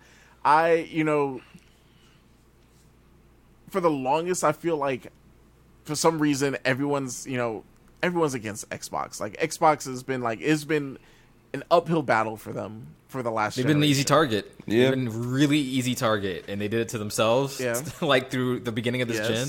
I mean, and they deserved it. Yeah, they honestly deserved it. But yes. I feel like their bounce back is about to be stupid. So yeah, I mean, I think it's already happened. Like, shit. All they need to do is start releasing the games now, which have taken time. Like, you know, we're going to start seeing those probably, I would say, in 2022. I don't think we're going to get anything major outside of Halo this year. Could be wrong about that, but that's my feel. But you're right. Like, the bounce back is insane right now. Like, I don't think I've seen someone do that in this industry quite like this in a minute. I think Sony did that between the PS3 and PS4 generation, kind of. But I think that this is like an even bigger leap. I feel like it's huge because they're making major waves in just the community. They're making major waves and just in everything. Like they're pushing for a lot of change, and I'm here for it. So the people that think they're going to be playing, you know, the next Elder Scrolls on the PlayStation 5. I don't want to hear it. I don't want to see you crying on social media about, oh, it's unfair what Xbox is doing. They're buying out all this stuff. Shut up. Just stop it. Because the whole time, people like you have been saying that, you know, Xbox has no games. They don't have exclusives. Well, Microsoft just got that fact check from Bill Gates. I know that's not how it works. I had to put it into it. That's not how it works. That's not how it works at all. But they just got that fat check, and like they're spending stupid money right now. They're spending so much money that I hope, like, not hope. That's unfair. I just want to see people eat crow. Is that fair to say? That's fair to say. Okay. Because Xbox, Xbox is a great place right now. Because I feel like personally, you know, I've done, you know, I try not to like I understand that, like, you know, being like the gaming industry, just the gaming in general as a hobby is an expensive hobby. Right. It's an expensive hobby. You know, I am conscious that, you know, you know, you have to spend money to play these games. You know, you have to, like, for us, you know, I think all three of us, we have both systems. So that in itself, like, I feel like I'm blessed because, you know, I have the income sort of to put into this. You know, I have the income to, like, support this hobby. So, if first and foremost, I just want to, like, I'm appreciative of that. I don't want to take that for granted. But at the same time, I could look at, like, you know, back when I was a college student, back when I was in high school, back when I didn't have money, back when, you know, growing up in a house where it's like if you have a system, you could only have one system. I feel like right now, Xbox is in that place where if you're gonna have one box, it's gonna be an Xbox. And I know people are like, oh, you're an Xbox shill. If you look at, like, the time that I have, it's crazy. If you look at the time that I have being played on my PlayStation 5 versus my Xbox, I'm mostly on my PlayStation. That's where, like, this whole, like, you know, console versus console thing is so stupid to me. Right. You know, so, like, us talking about Xbox, giving Xbox its praise right now, like, I don't want that coming off as, like, oh, you know, these guys are Xbox shills. Like, they're getting paid. No. They're getting paid by Xbox. No. They don't talk to us. They don't. Not yet, anyway. So I would say, I mean, look, if you've listened to the show at all, at any capacity, you would know that this is not like some Xbox show or PlayStation, or like we talk about everything equally. Like, you know, you guys have beast PCs, like great PCs. I have a middling one that can play some stuff. I can't play everything, but I mean, yeah, we truly do, like, have everything here. That's one reason why I really like the show that we do and the way that we do it, because I feel like we give the coverage. We just like games at the end of the day. Right. Like, you know, we talk about, like, the industry around them and what certain companies are doing and why, you know, that type of thing. But I don't think, I don't really know if I could tell you if I have, like, a straight up preference at the moment. I have my PlayStation in my living area and my Xbox in, like, my bedroom. So, like, they're not too far away from each other. I do spend more time on my PlayStation right now because I spend more time like outside of my bedroom. I don't spend like all my time in there. So like that's just the nature of it. But like, look, you're looking at Game Pass for value. We're going to say that. Right. And we're probably going to keep saying it. Like the value is insane. Chris, you just said something about like how Microsoft is like the console for people who have one box. I would add to that and say Xbox is the console for people who want to play a wide swath of games for the lowest amount of money. Mm-hmm. And it just got bigger. Exactly, and it just got bigger. And I understand. Look, I am saying that with the understanding that yes, this is a move that consolidates the industry. Consolidation under capitalism is not inherently a good thing. Like I understand that. I do. And on its face, under that context, yeah, those people have a point. But with the situation as it is, like the checks have been written, it's happened. It's done. It's done. It's here. Mm-hmm. This is no longer just like a rumor or just like an announcement that it's going to be in. Like they are under Microsoft now. So those are Microsoft Studios. Even going back to the first thing that you said, Chris, because you said that a lot of people were asking, is this going to be like on other consoles? I mean, the press statement for that was straight up. Well, they said some. They said some titles are going to be exclusive. I think that's smart. That is clever. That is leaving the door open for an Elder Scrolls potentially, like down the line. Maybe you give like yourself exclusivity for like a year or two, and then maybe port that game to other systems. So, I don't know if that's happening. So but. that's something that I wanted to say is that of all companies to go do this with, I feel like Xbox was the people to do this with. Yeah. If this was PlayStation, we would never we would never see these games on the Xbox. If this was Nintendo, we would never see this on anything, not even PC. So I feel like this combination works so well because Xbox. I feel like you just said this. I feel like these will be timed exclusives. Mm-hmm. I feel like these will be timed exclusives, and hopefully, because I think it's a given. Most likely, it's a given. But these games are all going to be Game Pass day one. There's so much value now, even more value on Game Pass because of that. Just the value I've gotten from Game Pass in the 2-3 years that we've had it. Mm-hmm. It's insane. The games that I've played on it, the games that I would have missed out on. There's something about just I've never played this type of game before. Let me just download it. Mm-hmm. It's to me, I think hey, this is what Netflix did for movies and TV shows. Mm-hmm. You're just bridging the gap, making it easy for people to consume the media. That's what's important. That's what that's how you become a trendsetter. That's how you take Netflix, who was trying to be bought by Blockbuster, completely flip the whole field on its head and become a leading thing. So and now everybody has a Netflix. Exactly. Now everyone wants to be Netflix. Right. Paramount Plus just launched. Right. HBO last month. Yeah. You see people, and the thing with Netflix, kind of going off of that example, is that they're everywhere. You can watch Netflix on your phone or your tablet or your laptop or your TV. Microsoft is following that path. They're following that footstep of saying, hey, xCloud, play this thing on your phone. Use your Backbone accessibility or accessory to play on your phone or on your tablet or whatever. It's only a matter of time before you see an xCloud button on your TV remote. Yeah. Right next to your Netflix. Yeah. I do think that's the next move. They're going to make some sort of TV native app and you'll just be able to just plug it in. You don't even need the box anymore. Because Microsoft at this point, I'm not saying they don't care about the hardware. They definitely want to sell it, but their software is where it's at. That's where they're making the investment, not the hardware. Yeah. So I think, this happening, this being solidified, this is, this is a step into I feel it's gonna shift the game. It's gonna be different.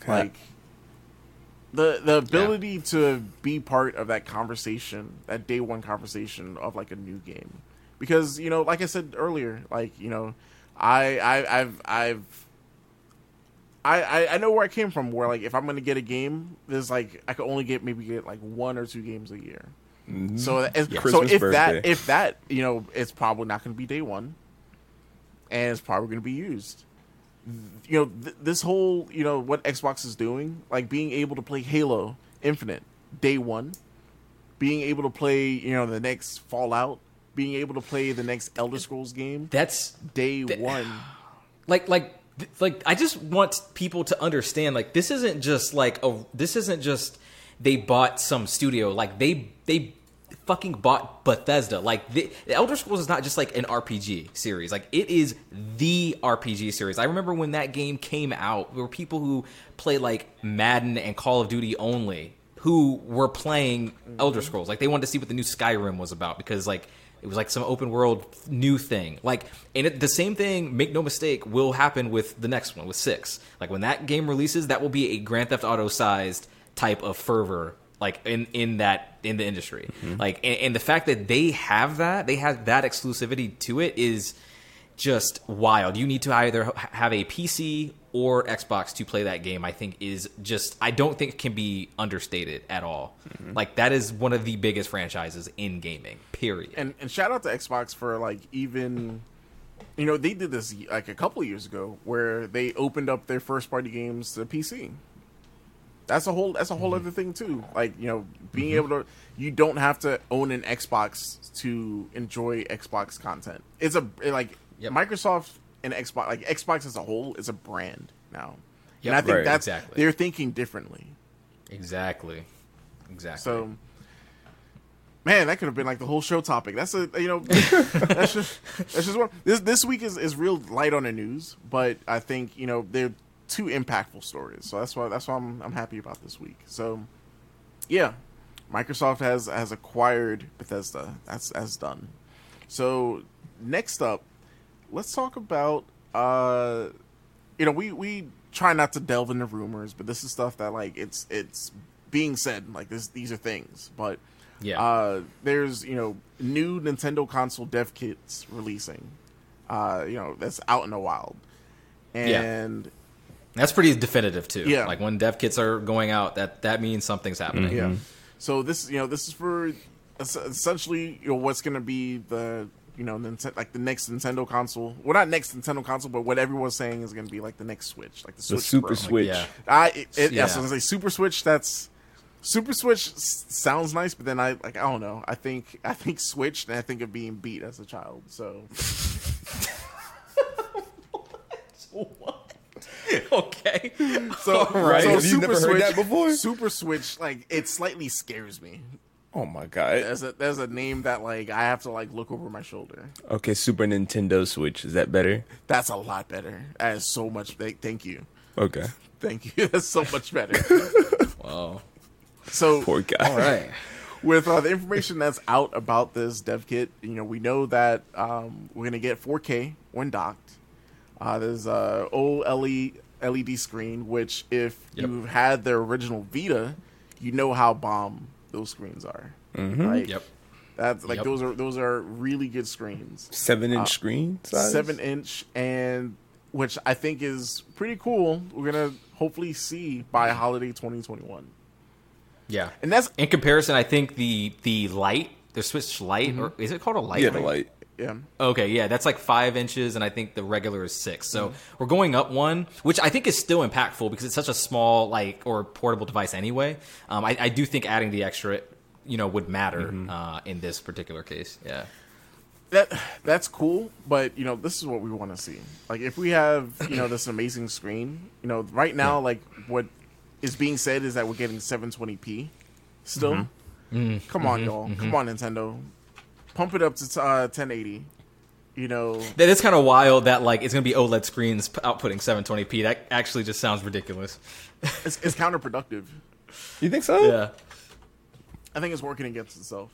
I think it's an energy thing. I do agree with you, James. I do think you're right about that. I think in order to extend out that battery life, you got to go with something that's not going to be too intensive on the power draw. And then going back to a Vita, that wasn't running at 720, and those games look pretty solid. So you extend that screen up about another inch, increase the resolution. I think it'll look fine. I think once you get it in your hands and you're like really looking at it, that you won't miss that 1080p. So I think what's going to change it is that with the power, this new power of the system, I think we'll get smoother frame rates. So that's what's going to make it look better. It's not, that's what I want more than anything else. True.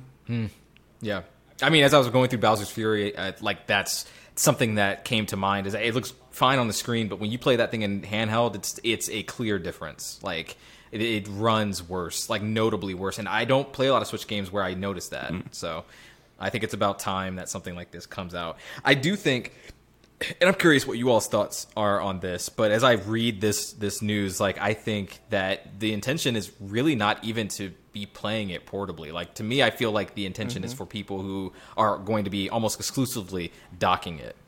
Yeah, so that was my thought process too. I think with how the Switch was like the middle road, and then you had the Lite, which was only portable. I was sort of expecting like this, Super Nintendo Switch Pro.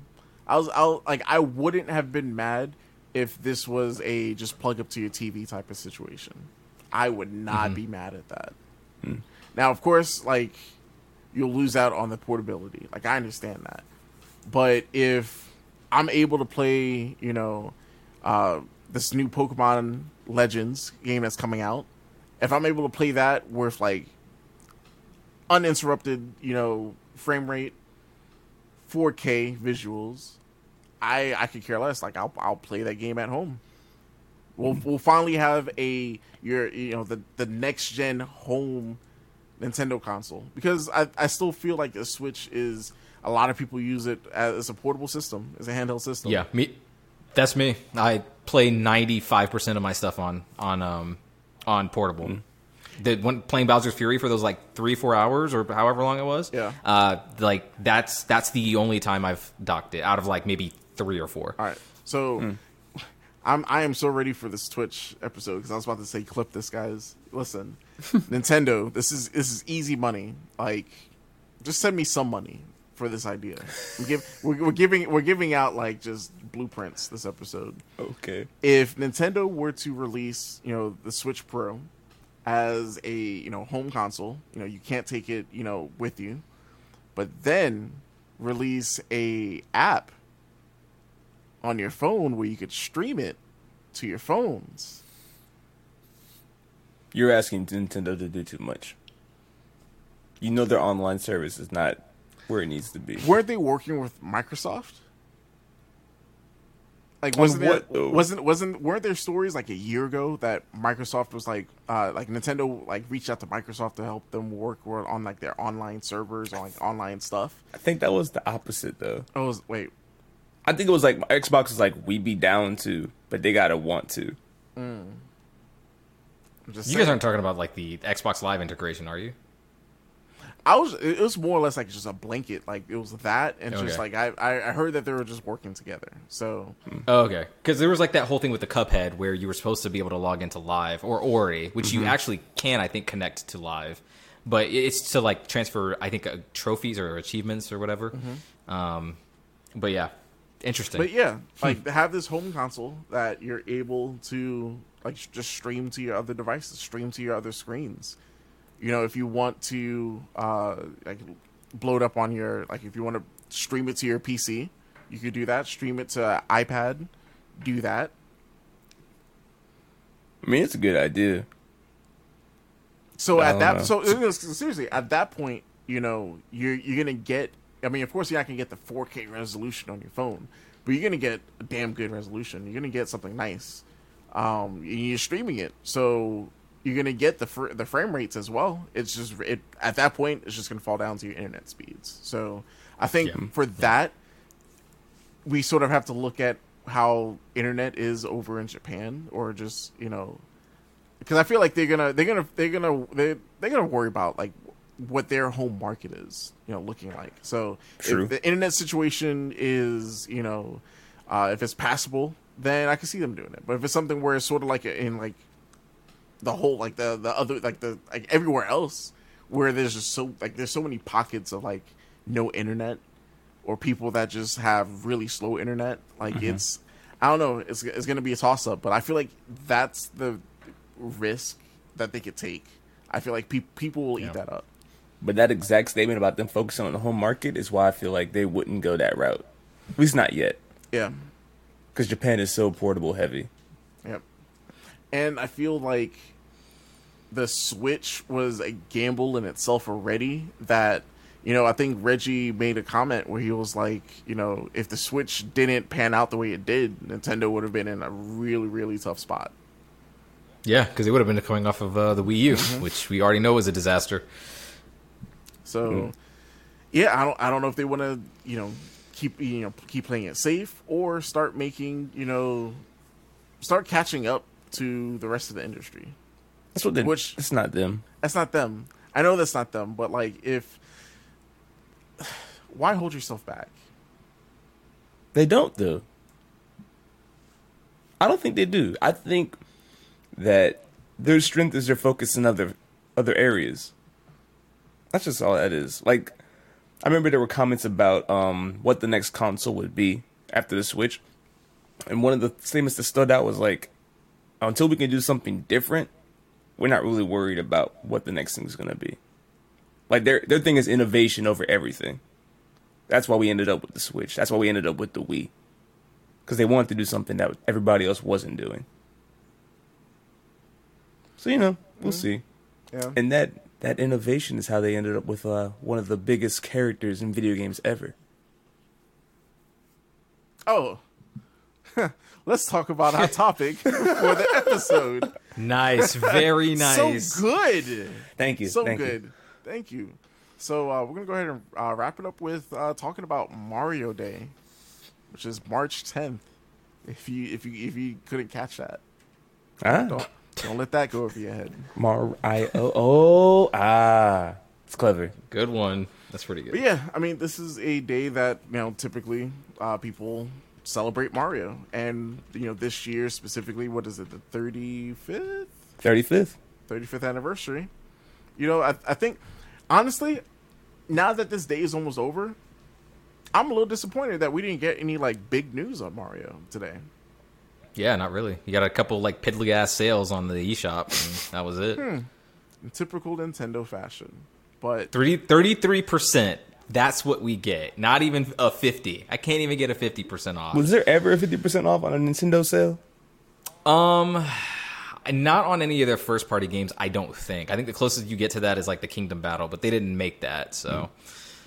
Yeah. Yeah, that is a high-quality plumber, man. Hey, listen, he's a superstar. An all-star. Well, there we go. Nice. Yeah. That's true. So yeah, let's talk about Mario. Let's talk about our experiences with just this franchise. Rod, you've just come off of the 3D All Stars, so yeah, that's fresh in your head. How do you feel? At this point, playing through the 3D All Stars, and then also playing through Bowser's Fury, which is the latest in Mario. Yeah. Mm-hmm. How do you feel? How do you feel everything's heading? Oh, I after completing Bowser's Fury, I absolutely think that that's the next title. It will be an Odyssey-sized title, I imagine, with the Bowser's Fury aesthetic to it. So, the open world concepts, I do think that. So with Bowser's Fury, it is based off of the 3D World templates. So I'm talking about the visuals, even the move set. So if you play 3D World and you jump into Bowser's Fury, it feels identical because they are those assets placed in that game. So I do think that with the newer one, they'll probably create their own assets, and so an Odyssey type situation where it's will be familiar things, but it will put an open world spin on it. I am so beyond excited to see what they do with it. That's where I actually think the future it is going at this point. I did see people say that beforehand, and I wasn't sure how to take it, but after having completed it, I absolutely believe it. That's definitely where we're headed, for sure. you asked about the All-Star Collection, like how I feel. Like, surprisingly, I just played like 4 Mario games back to back. And honestly, I feel pretty good.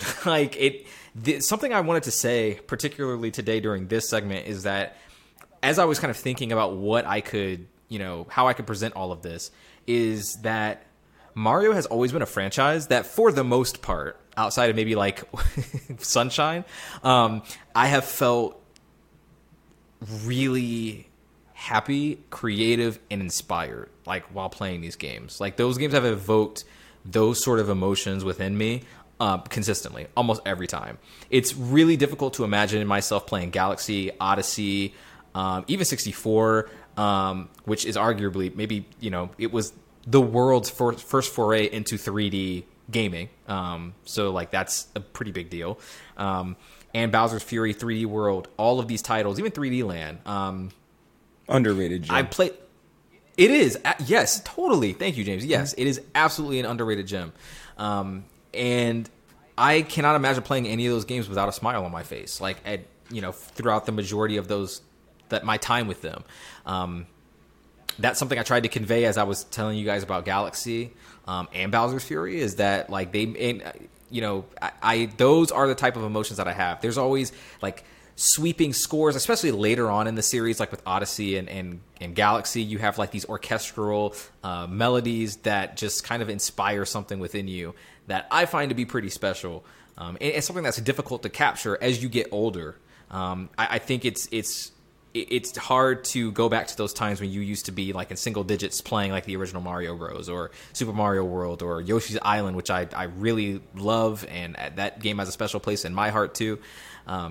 Like, it's hard to recapture that magic, but Nintendo manages to do it with Mario nearly every single time. Even the shit that I hated in Sunshine, like, there were still charming parts of that game. Like, Delfino Plaza is a wonderful place. Like, it's a wonderful place to be. Like, it has a vibe. Like, all the Mario games have a vibe, and I definitely I love that. I love that. That's kind of what Mario at least has meant to me in the past.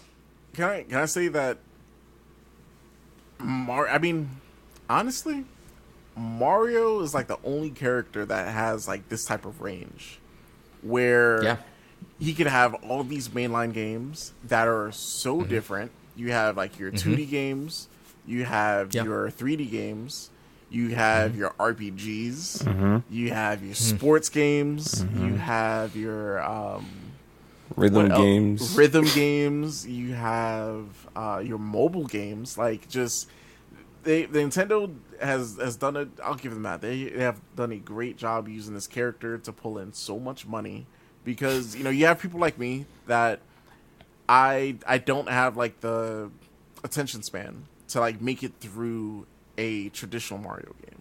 Like, there's only been, like, I think Odyssey, and I don't think I've ever finished a 2D Mario game. Never finished. Not even Yoshi's Island? Not even Yoshi's Island. Never have. Never just, like, could, like, stick to it. But I've stuck to the RPGs. Those type of games. They just catch my attention, or that's the type of games I enjoy. So, to have a character who has range like this, that you could get anybody to play Mario Party. Anybody could really pick up Mario Party. It's so simple. It's just a party game. You're just it's audio right now, but right now I'm just moving my arms. You're waving your arms. That's all you're doing. You're just doing motions. It's come to that point, but it's fun. Yeah. Mario to me is, like, the epitome of creativity in games. Every time. I do think that's. Oh, go ahead. I was like, even with that, even when Nintendo's like, "Oh, you think you could make a better Mario game than us? Bam! Make your own Mario game." Mario Maker, boom, and a sequel. Try it again. It's crazy. Yeah, it makes you, and those games particularly make you appreciate, like, the normal games just as much, because you see some really fucked up levels like in Mario Maker. You're just like, dear God. I mean, playing the original Mario Maker, it made me actually kind of go back to those other games and go, you know what? I love the Super Mario World aesthetic. Let me go back to that. Go play a few levels of it. That absolutely made me do that. And I love what you said, Chris, about like all the different kinds of genres and games that he's dabbled in. I didn't even bring up like Mario and Luigi, like that RPG series, which is astounding. They made 3 of them, and they're all fantastic. Not to mention the Super Nintendo Mario RPG, which is still a classic, still great. Geno and Smash. Dude, put Marshmallow Man in Smash. Ooh. Like, so Watch me get that before we get Geno. I'll be so fucking pissed if You're not Sakurai getting did that. Geno, bro. Oh my god. No, and know what? I feel like because of that would, oh man, the salt and the rage. I can see it happening. Yeah. Yeah. Last thing I'll say about my little comments here about Mario, but like the thing I love about Mario is that the developer philosophy behind it, which is to present you with a challenge, iterate on that challenge, and present it again to test your skill as a player. That's what Galaxy does brilliantly. Odyssey does that quite a bit. And I think 3D World and Bowser's Fury both do that exquisitely. Like, it really does test your ability as a game player. It's just pure, unadulterated fun and gameplay, raw gameplay. Like, if anybody was like, what is a video game? Like, if Aliens came down today and we're like, all right, I want to play a video game, what the fuck is that? I would give them a Mario game and be like, yo, this is what it is. It is the definition of player skill, player test, ability. It's fantastic, and it very rarely does it feel cheap. It always feels like, oh shit, okay, I fucked up here, or whatever. Like, you're able to recognize your error and correct it. And once you do and you get past it, that feeling is just unrivaled. I love it. It's great. I was saying it's interesting. I was like, damn, if I really wanted to screw over the human race and I had to give aliens a video game to play, I'd give them Grand Theft Auto Online. Immediately they spawn in, get shot by a 13-year-old, get called the N-word, and then they wouldn't be able to do anything, and they're like, yo, I have to buy shark cards. It's not that bad. They will hate us. I mean, you could have given them Avengers. Ooh, then they'd hate you. God damn. I could have gave them Anthem. Oh, man. Are those servers still up? I don't know. I think they are. I think they are. Okay. It's Quick sidetrack about that. Yeah. I want to say that the Anthem sacrifice was worth it. It made EA rethink their entire game plan. Dragon Age is strictly single player now. I'll take it. I will take it. Anthem died, so Dragon Age could live. Hopefully Mass Effect is next. Toss them a Phoenix down. Oh, see, I think they had their Anthem moment already with Mass Effect, with Andromeda. Yeah. I So think we'll be okay. I think that'll be okay. No, I'll take it. But yeah, back to Mario. Yeah, James, I'm curious about your thoughts. I mean, Mario has been with me for my gaming journey from the jump. Even my first game, which wasn't Mario, had Mario in it. My first game was Tetris, and in the multiplayer aspects, it has Mario and Luigi on both sides of, like, player 1 and player 2. So as a kid, I'm like, okay, who's this weirdo? But, like, playing Tetris, let's go see what he's about. Pop over to the Game Boy, there's Mario. And it's like everything I learned from video games started right there. So this massive appreciation for him as a character in that franchise can't be overstated. It's odd. Like, I don't know. Mario's the grandfather of video games as far as I'm concerned.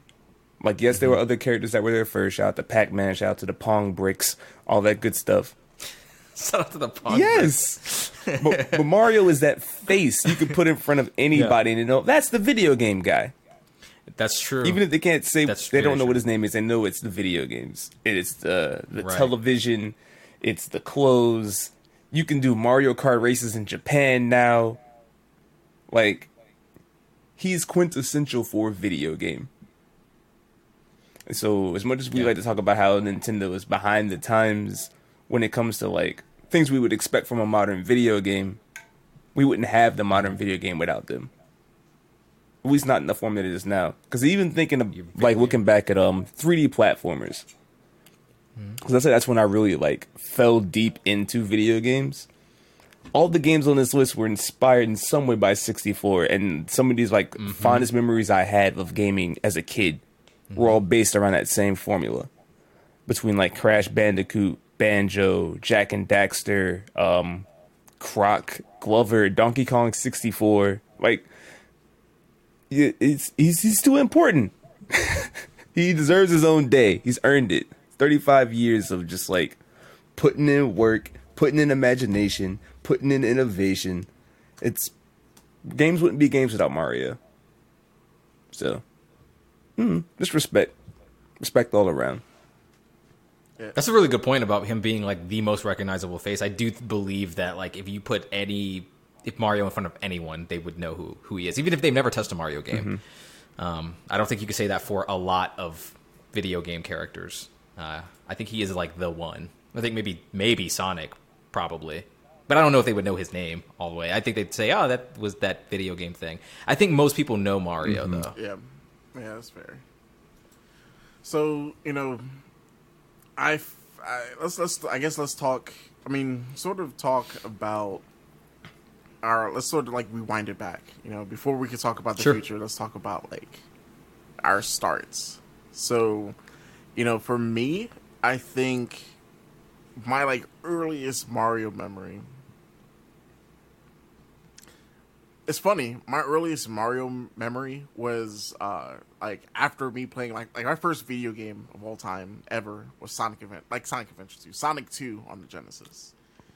Oh, I was about to say, good. What? No, I'm sorry. But Sonic 2 on the Genesis, and then I think we played. It's a good game. We played Streets of Rage afterwards, and then played. And then we jumped off, and then we played Mario, and going. Which one? Which Mario? I think it was Super Mario 3. Yeah, like the Super Mario World Bros 3 or Super Mario World. World 3, because that's one with the Tanuki suit, right? That's Bros 3. Bros 3. Yes, Bros 3. Yes. Yep. So, going back to the point, James, that you said about just like Mario being just like the grandfather of the OG of platforming. I just coming off of a game like Sonic, where there's like so much speed, an emphasis on speed. I think that what Mario had working for it was like just like sort of going to what you say about like just like the thought process of like learning how to play these games, like the mechanics and everything, how it's introduced to you. I think that I had more of like a good time playing Mario than I did Sonic at first, because I was like, I can see myself learning. As opposed to Sonic, where it was like, I just got to just run fast. I have to get to the end of the stage the fastest that I can. Oh, shit, I'm trapped in water. I can't swim. Now I'm drowning. That type of stuff. The Mario games, like, there's like a sense of peace while playing those games. It just hit different. So, that's something, even though, like, like I said, never finished a, traditional 2D Mario game, like it still holds like a special place in my heart. But what about you guys? What are some like early memories of Mario games? I've got one I could rattle off real fast. One of my first memories is the Super Nintendo. That was my very first console, actually. And my aunt and uncle they also had a Super Nintendo where they had Mario RPG and they had Super Mario World. I actually owned Yoshi's Island, which is Super Mario World 2. Don't really know why that is or what the naming convention was behind that, but that was it. Yoshi's Island was, I believe, the first one I actually completed completely on my own. And it was really fun. I could probably play most of that game in my sleep. I played it so much. I also thought the last boss with Bowser, like, basically becoming Giga Bowser, and essentially, like, he fills up the screen. He's like this super menacing, almost like the Bowser's Fury. Actually, I hadn't made that connection until literally just now, but like that version of Bowser is kind of the one that you get in Yoshi's Island, where he's like this terrifying kaiju-like thing. And it really freaked me out as a kid, but that made me want to kill him even more. So I was like, all right, we got to do this, Yoshi. And I just thought it was like a really touching story. Like at the time, I mean, now looking back, it's like super slight, but I thought it was really cool that he's trying to reunite with Luigi, his brother. And everything in that game, it's not, I would say, a super easy game either. I think there's some fair challenge to it, but I have a lot of memories just kind of running through these colorful worlds. It had an interesting sort of like almost Crayola-ish art style to it. Like, it doesn't look like, I don't say that in terms of, it looked childish, but the way that everything kind of popped off the screen sticks out to me even today. The music is phenomenal, and I feel very similarly about like Super Mario World as well. And that was, to me, the game where I wasn't on Yoshi. Like, when I was younger, that's how I associated that game, because Yoshi's Island was my first one. But Super Mario World, same deal. Like, everything in that game, I feel like, is pitch perfect from beginning to end. Every level, every world is recognizable from another, and you're doing awesome things. And I love the cape. I thought the cape was a fantastic addition that I'm really upset that they got rid of after a while, because I think that was really cool. Mm-hmm. Yeah. I would say one of my earliest Mario memories at my grandmother's house. My sister had her Nintendo system. So she had a little collection of games that she had gotten by the time I got around to messing around with it. So I had all 3 Mario Brothers games from the start. So I remember popping in the first game, running to like level 1, 2, and be like, okay, that's pretty cool. What's the second one looking like? Getting to Mario Bros. 2, which is such a departure from the first game, just in like tone and style, and then realize I can play as like 4 different characters now. That was really cool. So like experimenting with Luigi and his flutter jumps, or being able to float by with Peach, I'm like, okay, there's a reason to pick these other characters, and it just kind of made the whole game felt like I could play it 4 different ways, and felt like a whole new experience each time. But the one that really grabbed me was 3, Mario Bros. 3. I remember that first time of picking up the Tanuki suit and figuring out how the run, the jump, and then the fly would work. And I just felt so smart for doing that. It was just such a simple thing to put together. But it's like, oh, wow, I can like fly through this whole level now. I don't have to worry about like jumping over Goombas or whatever. I can find secret pipes. It rewarded me for just trying new things. And so like, that's something that's always going to stick with me. I never beat it either, Chris. I never finished it, like any of those games, because saving wasn't a thing. You cut the game off, you're back at the beginning. Oh man, yeah. But it was like, I knew I developed a route. I knew what it would take to get me to the end faster. Like getting to Roy's castle, hearing that theme. That boss fight is probably one of my favorites in Mario ever. It's such a simple back and forth jump on the shell, and they've done it so many times ever since. But like that first encounter and grabbing that wand and like that fanfare of like, yeah, took down the castle. What you gonna do, Bowser? Oh, you put her in another castle. I guess that's a good answer. Off we go. But it's just such a good time, man. Mario's always been a good time. I can't even think of a time I've played a Mario game and been like, why did I spend my time doing this? Even with friends, like that's a whole other aspect too of playing like just Mario games and multiplayer. Like it's sort of like it's shifted over the years, like in like the effect of like how it's done. But there's something about like there's like a competitive nature in playing Mario games with your friends. Like even when like in the older games where it was like, all right, I'm playing as Mario. All right, I died. Now you're playing as Luigi. Sort of like seeing people do their runs and everything like that. Yeah, like They play on that in the new Super Mario Bros. Franchise. That and then 3D World, where they emphasize multiplayer. Like those are the best ways to play it. You could absolutely go through them solo, but like they're enhanced significantly when you're playing it with it even just one other person. So yeah.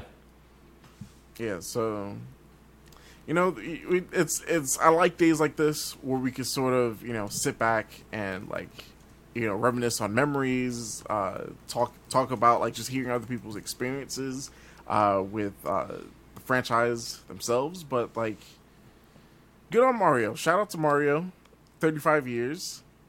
Yeah, Nintendo won't do it. We'll do it. Props. Good point. Right? Like, did they even put out like a release or something today? Can we? I didn't see anything. Nah, dog. That's crazy. I don't even think it trended on Twitter. It did. I think I might have saw it. I think it did briefly. Yeah. If I put in Mar 10 on Google, National Calendar Day is the top result about Mario Day. I don't even see Nintendo on here.